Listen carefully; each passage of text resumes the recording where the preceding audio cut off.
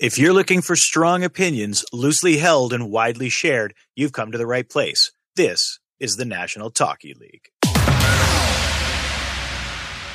National Talkie League.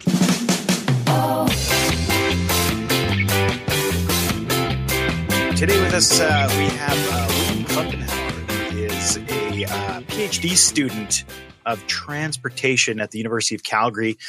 He's a font of knowledge on all things transit related, walkable city related.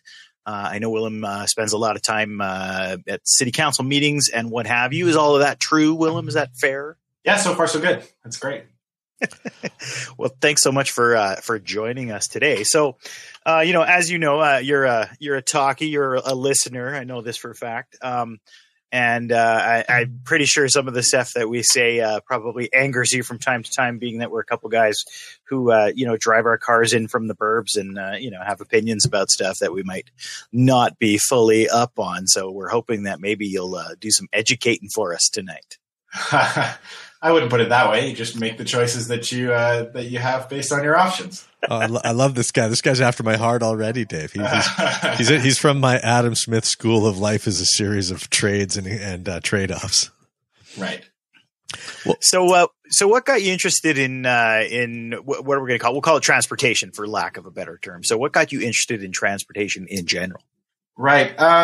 It's always been something that it's kind of been a part of what I've enjoyed in life. I mean, I remember as a kid, I spent 8 months in Holland when my mom had a sabbatical, and I loved the train system there, and I loved sort of figuring out how it worked and sort of figuring out how they route stuff, and that sort of carried along with me. So I did a physics degree as my undergrad, but transportation was sort of always kind of on the back of my mind. And then I worked very briefly for Canadian Pacific as a rail traffic controller. And after that, I decided I'd like to continue doing transportation, but in a more grad school level thing. So that's how I got to be a PhD student. On the surface, rail traffic control seems a lot less stressful than air traffic control. Yeah, it's funny. The way I thought about it is air traffic control has sort of 3 dimensions, and then I guess sea traffic control has 2 dimensions. Right. Rail traffic control should really only have 1. But believe me, it's very stressful. Is it? Yeah. Yeah.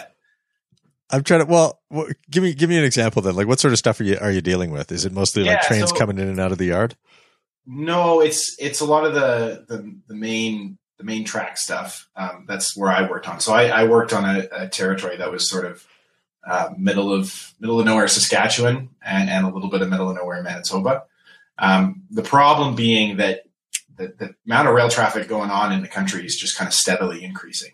It's all freight. It's kind of the traffic's going up and up, and the infrastructure can't quite keep up. It's very expensive to build that new infrastructure, and so you have these systems that were designed for maybe a few trains a day or not that many trains. And now you're trying to handle a ton of them at a time. So, for example, places where there's no signals, you have to sort of give trains permission to go very specific distances. And you have to do that sort of all by hand by sort of reading them instructions back and forth.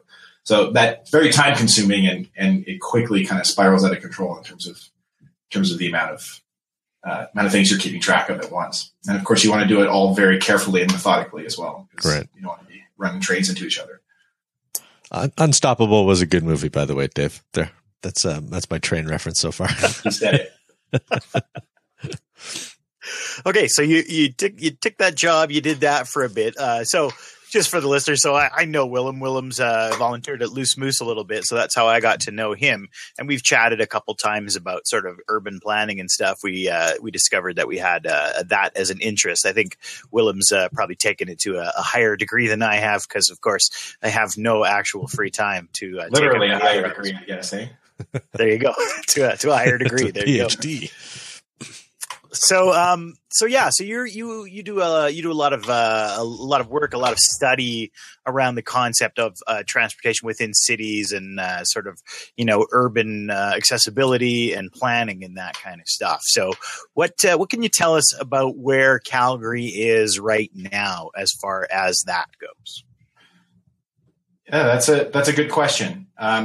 I think there's sort of two ways to look at it. You can look at sort of the rate at which we're progressing, and you could look at the point at which we started and where we are.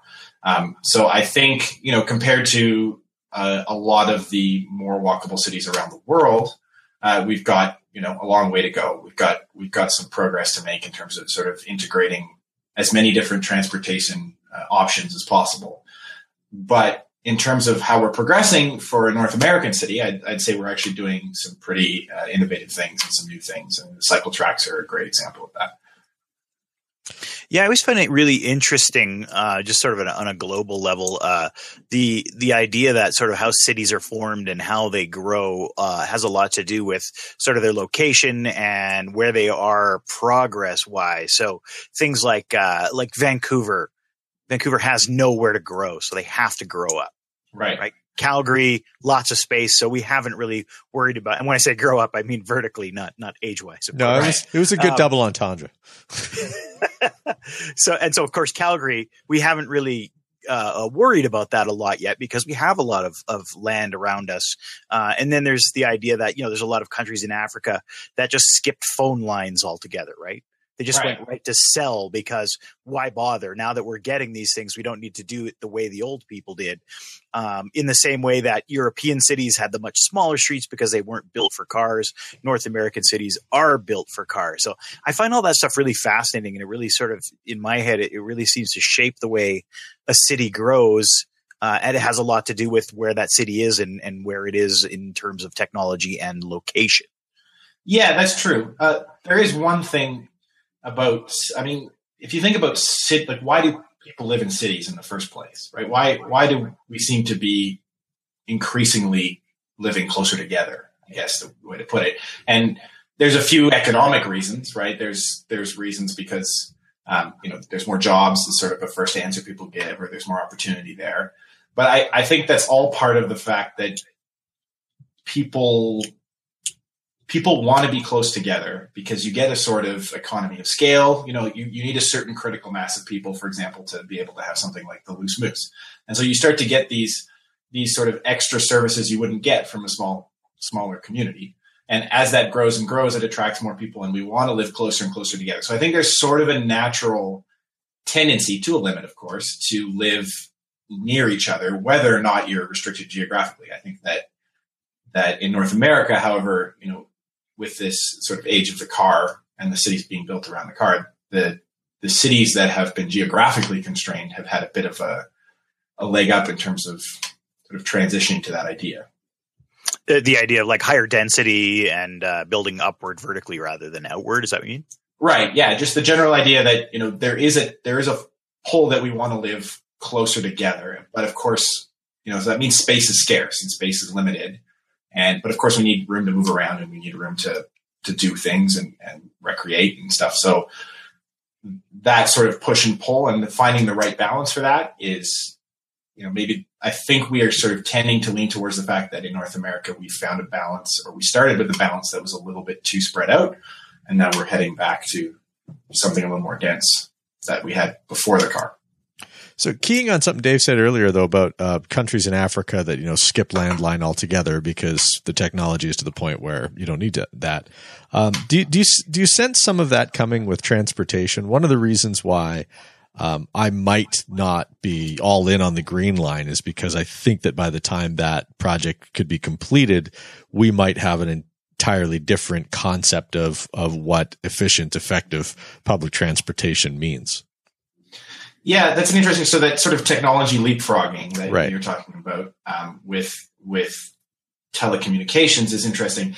The problem with transportation is that no matter how much technology you invent and how good you get at it, you can't escape the laws of geometry. You can't get over the fact that a person in a car, regardless of what that car is doing or how efficient that car is moving, is going to have a bigger box around them than a person on a Green Line train, right? There's sort of these fundamentals of space that reach a certain limit. And so, telecommunications isn't really beholden to geometry, while with transportation, it is about space and moving around space. And so there are some sort of fundamentals about space that we can't really out-tech. No, fair enough. But there's something to be said too. Like one of the primary arguments that I always get, with respect to public transportation is to get cars off the road, right? We've got congested roadways, but if we are moving towards more efficient means of moving people and more automated means of moving people, and that should alleviate some of the congestion, which would lead to some geometric relief, if you will. I mean, you might not need such large containers to move people around in. Yeah, I mean, if you're going to have one person propelled by a single motor, right? You're never going to get a motor small enough that you can't propel 50 people with one motor and use less space. Okay, right? Yeah, sure. Like there is that sort of limit. But to your point about, never mind. We'll get back to that. So I know one of the things that we say that probably drives you crazy. We start talking about transit, and I can't remember, Will, if you and I have talked about this or not. But so one thing I say on the show a lot is that I'm definitely a fan of things that incent people to do something.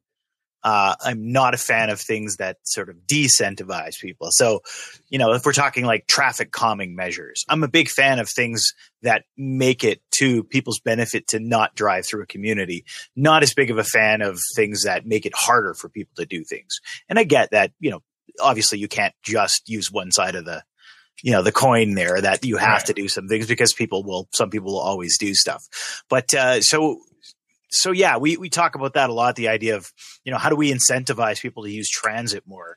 And so one of the brilliant ideas that Roger and I came up with was to charge people less if they're coming from further out, and to charge people more if they're closer. And I suspect that one probably drives you up the wall a little bit. No, that's an interesting thing. I wrote an article actually a little bit about fares and distance based fares, right? And I mean the interesting thing is that somebody who's on a train closer to downtown, right? If we're looking at this sort of radiocentric thing that we have in Calgary, if somebody's on a train closer to downtown, their trip is shorter, right? So they're using less of the transit system. So you could argue that maybe they should pay less. So that's one way to start. But the other way you could argue is that it costs more to reach people further out from the city, right? Partly because they're going to use more of the transit system, but it also just generally there's more spread out. You're living in a neighborhood that's less dense. And so again, it costs more. And so you could charge people more. But you could also go the other way, which is, what if you had a system where the amount you paid for transit was based on the number of people on the bus, sort of inversely. So the more people were on the bus, you'd split the cost of whatever it takes to run the bus up more. So the busier the bus was, the less each individual would pay, right? And of course, that's an absolutely ridiculous thing to implement and do. But it's kind of an interesting way to think about how, like, what is the purpose of setting a fare, and what is the purpose of, like, what is it really costing the transit company, and then what is it really costing society to have, congested lines or not have transit at all, and that kind of thing. So I find that, whichever way you want to value it, you can kind of go both ways on it. I want to explore this idea a little bit further. So if you're that polite guy who lets other people get on the bus first, then you're saving the most money pretty much, right? By the time it gets to you, the fare is going to be reduced. I mean, and I'm only in this world, you still have to pay when you walk by the fare box. We don't all get on the bus and then the driver does some sort of calculation here and says, all right, 83 cents each. Right. I mean, with enough technology, right, you could figure that stuff out. Mm-hmm. I like this. I like where you're going with this, Willem. It's a great idea.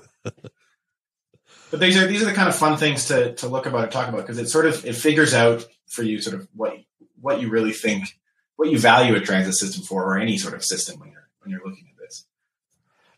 Yeah, it's interesting. So, I mean, from my perspective, I'm pretty far north. I'm on the other side of Nose Hill.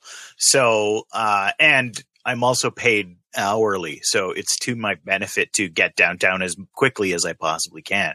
So I've done the math a few times, and transit at this point is not effective for me because I have to drive to the transit line. Then I'd have to hop on the train, and then I have to get downtown. And generally the extra time that takes me, if I get downtown half an hour earlier, I'm coming out ahead in the long run. But, I mean, obviously the idea is to try to put, transit stations or trains where they're going to have the most impact and make it easier for people to get to those, right? We're never going to get to the point where every person in the city can just walk out their front door and hop on a bus. So so what sort of determinations do they make when they're trying to figure out that kind of stuff? Like, what goes into that planning, do you think? That's a good question. I think it's different for different transit agencies. So what are the sort of basic fundamentals of sort of this fundamental trade-off? And transit is really all about trade-offs and compromise. And one of the fundamental trade-offs is this idea of ridership and coverage. So you have a fixed budget and you could spend a certain amount of it trying to get everybody close to a bus stop. But if you're doing that, and especially in a city like Calgary, where there's a lot of neighborhoods that are sort of not geometrically well designed for transit, that's going to cost a lot. You're not going to be able to afford to run as many buses per hour on those places. And so transit service isn't going to be super great. The frequency isn't going to be super great, but you're going to be near a bus stop. So you're saying, okay, well, 98% of people who live in Calgary live near a bus stop. Look at us go. But then you can also, on the other hand, you can say, okay, what if we designed transit so that we get the most possible riders? And then there you end up focusing on sort of these denser areas and these lines where people, so Center Street's probably a prime example of that, where there's a ton of transit ridership because the area is sort of geometrically designed pretty well for that. And you focus on those people. And then you say, well, but we're not going to put bus stops everywhere. People who are choosing to live further out of the city, in neighborhoods further out of the city, those people are just choosing that they don't want to live in a place that has transit access. And then you go from there. Now, those are two extremes, right? And we sit somewhere. Calgary Transit, from sort of, if you look at a map, Calgary Transit has sort of decided that they do want to offer service pretty much everywhere. And the problem with that being is it's very expensive. And that means that you have to sort of have to not focus on some of the ridership areas where maybe you can make some improvements, right? So that's sort of that budget constraint. But it's this trade-off it's everywhere, right? You can't do anything about it. You have to sort of figure out where as a city we lie on that spectrum. And how do you feel about the free fare zone? I love the free fare zone. It means that the city's paying twice as much. I don't think it's that bad. I think it's one of those places that the way it's set up, it would be really hard to enforce. It would be really hard to enforce fares there. I think it would probably be inefficient to hire people to try and enforce fares along that zone. So I don't think it makes sense there.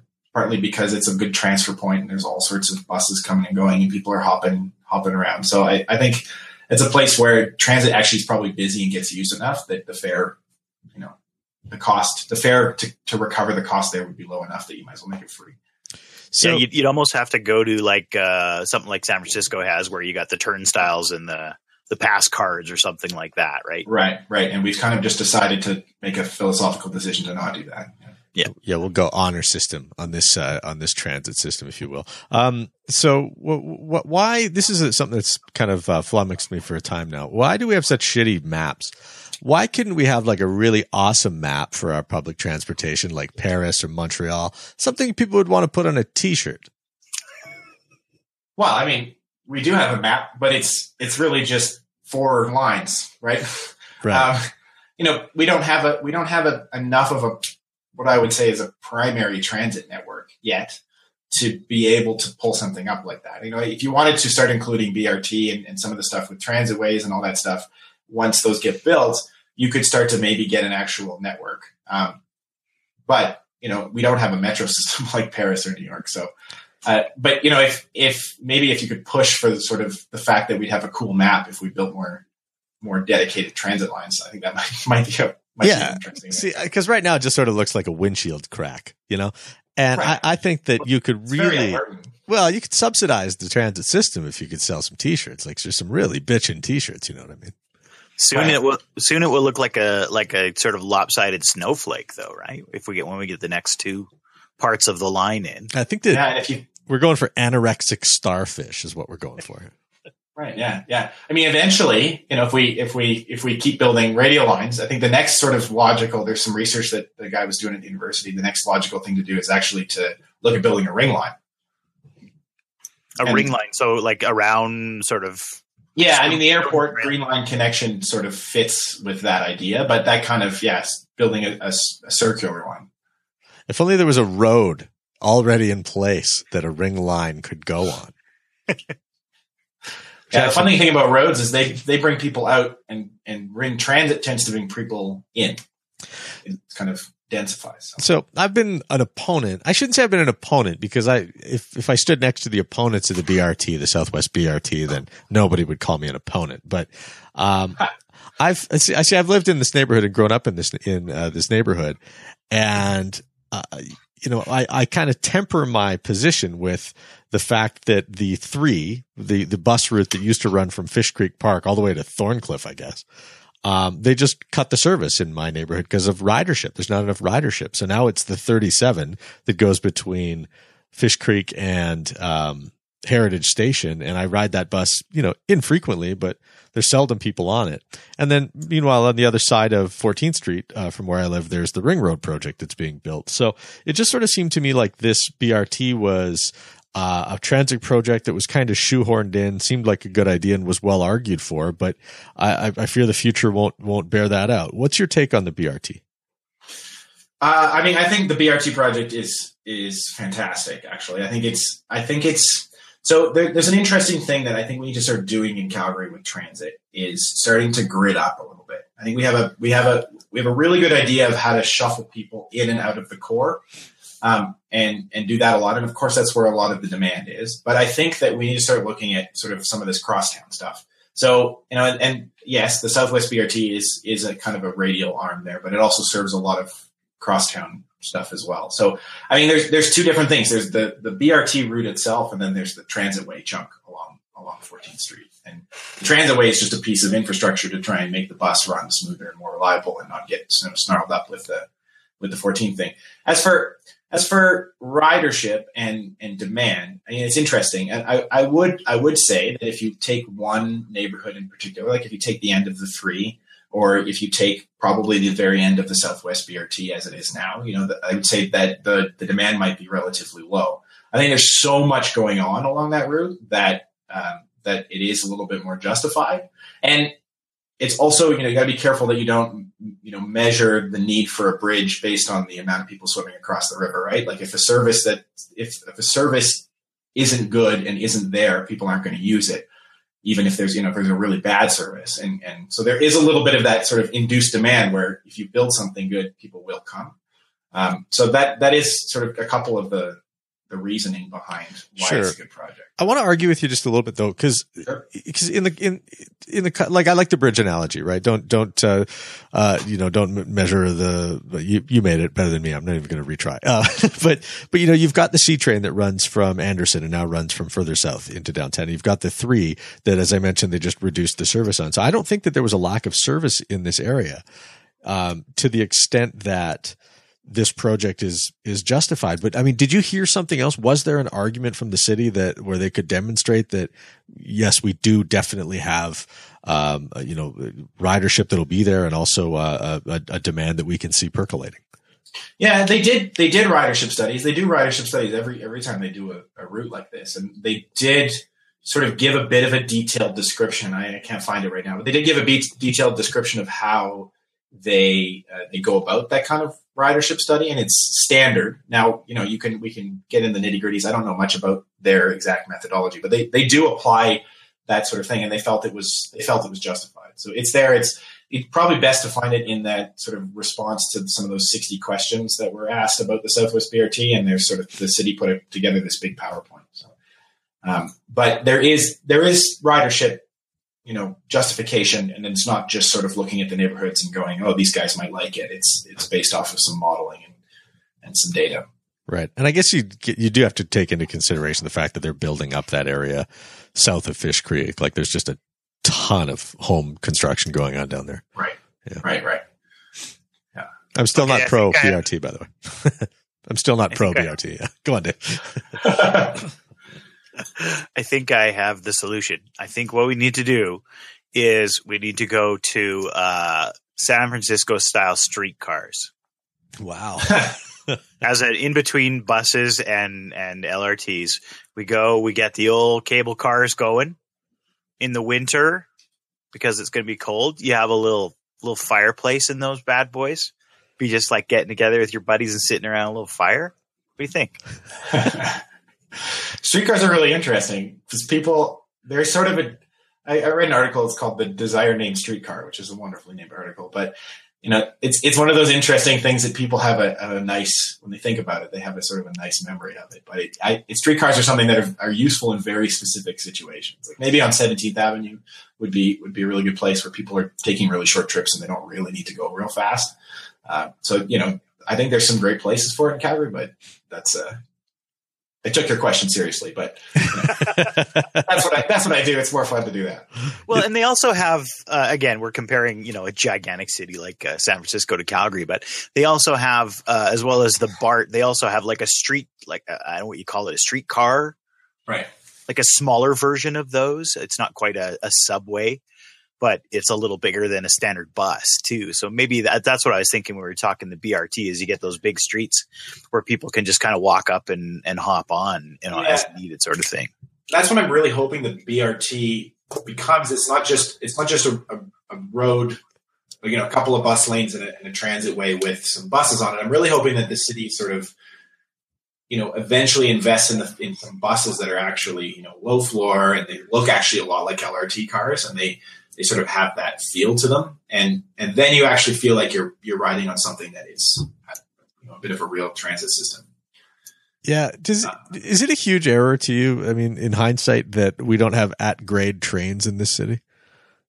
Yeah, it's an interesting one. At-grade trains came up a ton when they were talking about the Green Line in City Council. And sometimes they were used kind of as a little bit of a waved around as a tool for how it was going to solve all of the potentially bad routing that we were talking about, some of the decisions that were being made. And that, I didn't agree with that.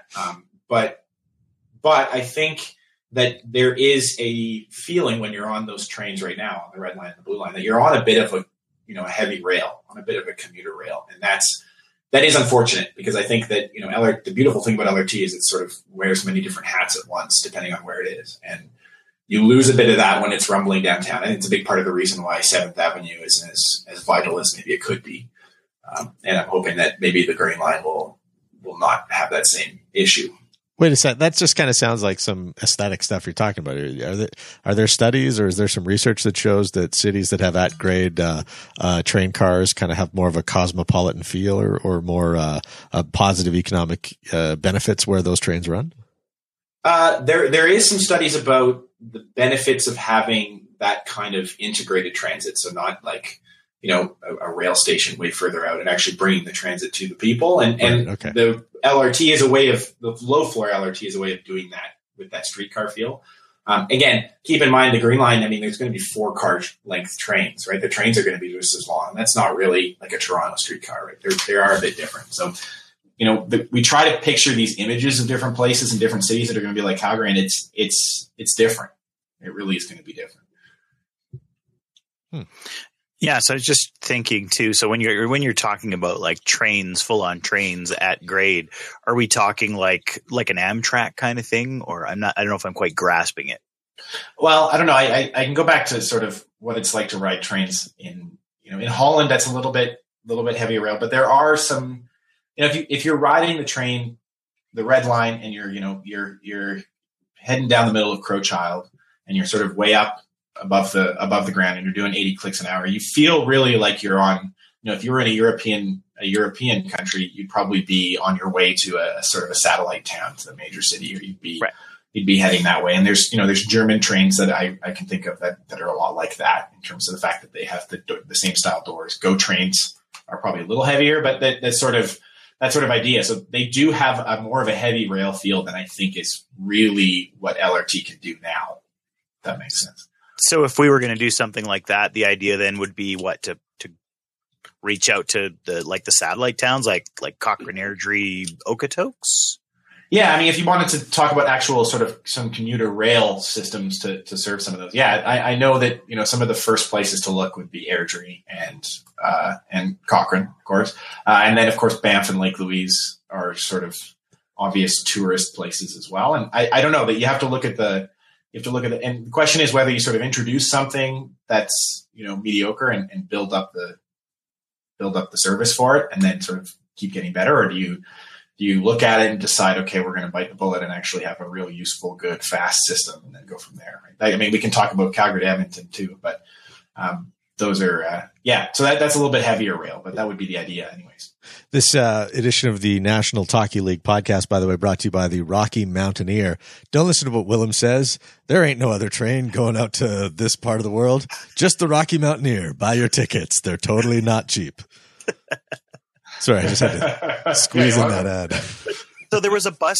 I don't know all the details because I can't think of it right now. But there was a bus company that was offering some tickets out to like a day trip out to Banff this summer, and apparently it went fairly well. I'm led to believe. On It Transit, I think, was the company. They were also running from High River and Black Diamond. I think they're running and Okotoks. So they were running a sort of a system there, a commuter bus system. I talked with Danielle Smith about that a little bit. And we were curious to see if that was going to work. And then I think they decided for the summer to expand to doing, maybe they still have it, trips to Lake Louise and Banff. And I got the impression that the experience was actually pretty good. So it was a lot cheaper than driving. You didn't have to deal with the crowds and the traffic, and they kind of just brought you right into town. And that was sort of the way to go. So. Yeah, I think, if they were able to do, I mean, obviously further down the road, but if they were to do something like LRT-like, where you could just hop on at some point in Calgary and ride it out to Banff, that might do a lot as far as getting rid of a lot of cars off the road too. Cause, I could see myself going, well, I don't have to worry about taking my car out there. Banff's pretty contained.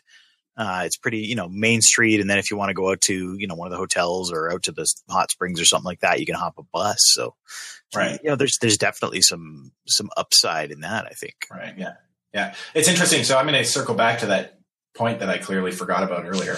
When you're talking about taking cars off the road, because that's a really interesting thought. People always say, okay, well, every person on a bus is a person not in a car, and it's going to reduce congestion. And there's that funny little thing called induced demand, where if it becomes easier to drive, more people are going to tend to drive. And if it becomes easier to take transit, and there's generally an unlimited supply for driving on roads. Like the geometry of it is that we'll never build roads. LA is a perfect example. We'll never build roads that can hold everybody that wants to drive. So there has to be some sort of balance there. So instead, I talk about transit as it increases the mobility in the city with a fixed amount of congestion. So I'm not sure 14th Street is going to just there's cars are going to vanish from 14th Street, but the amount of people moving along 14th Street is going to go up significantly if there's a rapid bus system, for example. So that's sort of the better way to put it in terms of what what ends up being reality in the long term. So congestion is sort of at a fixed point. There's a certain point where it's just too congested and people aren't going to drive. But if you can move people in less space, then you can increase mobility, which is kind of the ultimate goal. Yeah, all I really need out of transit is for the train to be as good an experience as my car, which is going to be a pretty tall order. But yeah, go ahead. So I was just going to say, and what Roger was saying was just going to lead into what I was about to say, which was, again, we're back to that positive, we're trying to convince people to use transit, and that's part of it, right? If you, like you said, you're able to move more people and there's less congestion and they have to worry less about how they're going to get there, that's going to incentivize people to use transit, I think, right? Right. Yeah. And you always touch on that. You've already sort of caught the real point, which is that, it's one thing to talk about the aesthetics or what you can do on a bus. And, there's some advantages. You can't read while you're driving and you can't do some of those things while you're driving. And that's all right. But you also can't sit and listen to your own podcast and sort of sing out loud on a bus. Well, you can, but one generally doesn't. And, but what transit needs to incentivize people to use transit, it has to be really useful. It has to be useful. And it's very hard. In Calgary, there's a lot of places where transit isn't useful, and a large part of that is not really the planning of the transit; it's the layout of the city. But that's the key. Is transit's got to be useful. That's really what the idea is. Hey, do you feel like the C-train corridors are underutilized? And let me rephrase that: are underbuilt? In terms of, well, I just look at C-train stations, like, whenever I'm in Anderson Station, for example, or Southland Station, and I think to myself, this is a huge footprint. with one thing on it that is a huge burden to the taxpayers in this city.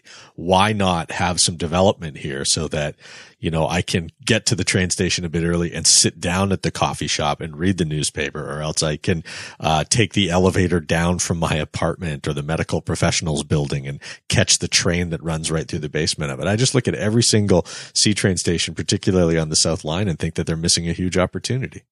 Absolutely. Oh, I totally agree. I think that that those lines were built at a time where we were sort of pioneering the idea of LRT. I think we were maybe the second city in North America to do this, and we didn't quite know what that meant. So I mean, the buzzword now, right, is transit oriented development, and that's really what you're talking about. It's about having stuff around that isn't just for people to access and egress transit stations, to have people actually live there and be a part of it. And then, you know, I agree with you, places for people who are visiting to do and people who live nearby, and you know, you don't need a car if you can just walk down, take the elevator down to your train, right, as it's arriving. So I totally agree. I think there's lots of room, and I think it's slowly happening naturally in some places. Brentwood might be a good example of that. There's some sort of surprising heritage station. It's kind of surprising the amount of stuff that's sort of popped up nearby, and it would be nice if it encroached even closer. There's also the CP right of way there, so that's always kind of a fun problem as well. Right. Yeah, you know, but if they built up that heritage station a bit more, then that water slide, bonsai water slides, might reopen, right? Maybe you can just take a water slide right to the C-train platform. But then you got to go through that CP right of way. Those damn CPs. That's the dream, though. Well, and even like right downtown, is that CP as well? That the line that goes right along 9th? Yeah. See, that strikes me as that train line basically divides downtown in half. Oh, absolutely. It's a huge sort of wall, really. Yeah. Yeah. I say that. So, you know, a lot of cities have that. Toronto has a big rail line that comes through downtown, but Toronto has something useful out of it. It has passenger rail. It has some sort of access. And I really think that if we're going to have a railway come through the middle of our city, we should have it useful for Calgarians, really, more than just delivering goods.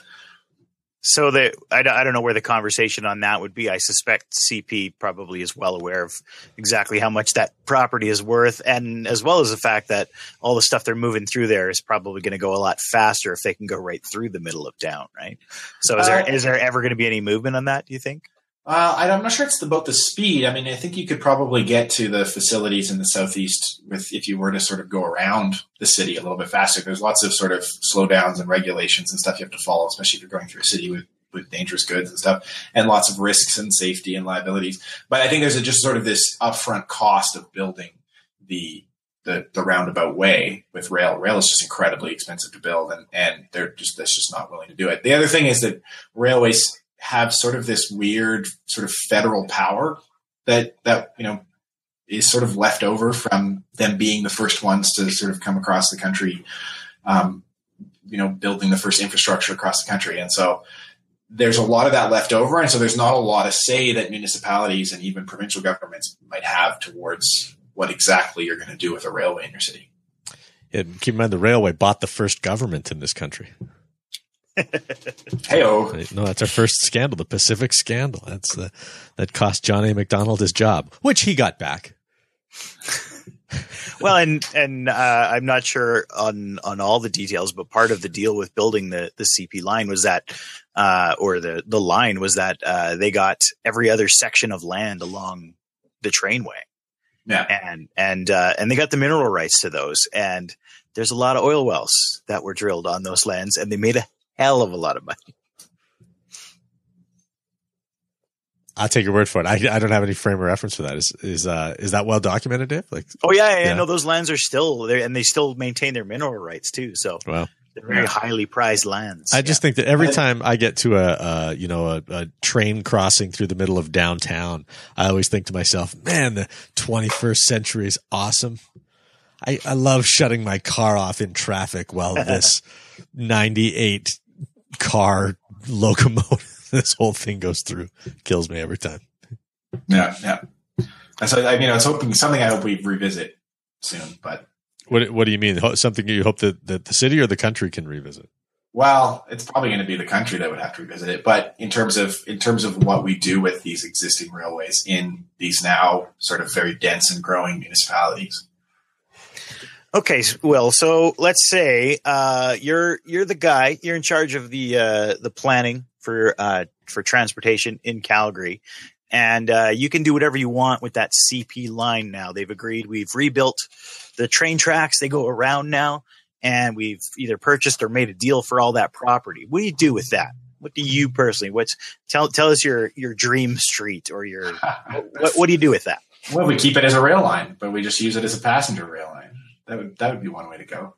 So where do those trains come from then? Yeah, I mean, there's a few things. There's a few problems with having this sort of surfaced wall. So if you're going to build a train line and I can really do whatever I want with it, then probably burying it would be a better plan. But I really think that there is a pretty large justification for having a decent rail system going to Edmonton. Something fast enough. You know, some of the plans say you get to Edmonton in 80 minutes, core to core in 80 minutes, which is pretty good. That's short enough that I could go see a concert at the arena in Edmonton and come back that same evening and not have to worry about it. Then we don't have to worry about building another Flames arena. I love that. You know, I took the Red Arrow up to Edmonton 2 weeks ago now. And there was like 6 people on it. And, you know, I get that there's traffic and stuff like that. It's just my only comment here is how do you operate that bus company? Because they were surely losing money on that fare. Yeah, maybe that bus was. I've had a couple of full buses. Yeah, I don't know. I am many things, but I'm not a businessman, so I don't know how to run that. How they run that, but you have to assume it runs at some sort of sustainable. Well, now I'm presenting anecdotal evidence though as being hard fast. So no, there were only 6 people on that bus. Therefore, it's a failing business. Right. Well, I saw a full bus, so we'll average it out. 20. That's hearsay, though. Oh, that's data. That's called data. That's what that is. Collecting data. I believe that's a datum. Yes. Yeah. All right. Well, okay. I think that probably brings us to the conclusion here. So if you're a transit guy, you're trying to send a message out to the people of Calgary, what would you tell them? What should we be doing? What should we be thinking when we think about transportation in Calgary? It's going to be maybe a little bit nerdy, but I think we need to look at transportation from a point of geometry. I think I did talk about that, but I really think that conversations about anything to do with moving around uses space, and people talk a lot about their sort of personal experience, a lot about, you know, what the buses look like and how they get from point A to point B. But I think, on a larger scale, we need to have conversations about what we're doing with the space in our city, regardless of how we're getting around. That's a little vague, but no, I think that's good because you're right. People do frame it in terms of this is how I move around. This is what I do. But I think, it's probably not often that we stop and think about what other people do or what would be the most efficient or what would be the best way to go about doing it. I often say that I wish that more people would use the bike lanes and more people would use city transit. I think the fewer cars we have on the road, the better, in my opinion. Right. Yeah, absolutely. And you know, that really comes down. That's what I like about transit. It is a big compromise. You're forcing a compromise. But you know, you sit on a bus and you look around at the people on a bus and you see people from all walks of life. You see people in suits, you see people with kids, you see all kinds of people. And that, I think, is really that's kind of romanticizing it a little bit, but that is what's great about transit is it brings a bunch of different people together. Rather than kind of pushing a bunch of different people apart. Oh, I thought you were going to say that's the worst part about it. No, the worst part about it is flu season. There you go. Right. No, but I like what you say there, though, Willem, is to think about the geometry, because even my beef that the train stations aren't built up enough. That's an argument with respect to the geometry around our system. So Yeah, absolutely. I do wish people who wouldn't have such an allergy to building up. I don't know why, Dave. Like, the urban sprawlers, and the opposite of that is like, oh, do you just want to build up the downtown and blah blah blah. I don't understand why those arguments can't exist in a space where we just try to figure out if on a case by case basis it's a net positive, right? Yeah. Anyway, and we're not necessarily forcing people to live in these places, but there is demand. I mean, there's a reason the Beltline is growing rapidly. People do have value in it, and so we might as well. Mm-hmm. As long as there's people who want it, we might as well. Dave and I have actually pitched a reality TV show where we do force people to live in places against their will. So okay, sounds great. But you can count me out. It's in production. Yeah, all right, pre-production. All right, this has been awesome. So thanks so much, Willem, for chatting with us. So if people want to get a hold of you or read what you're writing, tell us where we can find you. Well, you can find me on Twitter at WKlumpen, WKLUMPEN. I also write on the website spuryyc.org. It's been a little quiet lately, been busy, but there you can sort of read some Calgary perspectives on some different aspects of transit. I referenced a few things already in this episode. So that's probably the best place to read. You can also Google my name on CBC if you want to read that article. Yeah, I've read a lot of stuff on Spur. It's always really interesting. I like that you also have sort of planners or people who are interested in transportation from other parts of the world too. It's always interesting to see their perspective on things as well. Absolutely. If anybody feels like guest posting, that's I'm always open to that idea. Beauty. Well, Willem, thanks so much for your time tonight, man. Really appreciate it. Yeah, thanks a lot, Roger. Thanks, Dave. You've been listening to the National Talking League. Show notes from this episode can be found at nationaltalkingleague.com. Support for this podcast comes from you. Please share it on social media, give a 5-star review in your favorite podcast store, and connect with us on Facebook. On behalf of Roger Kincaid and Dave Ware, thank you.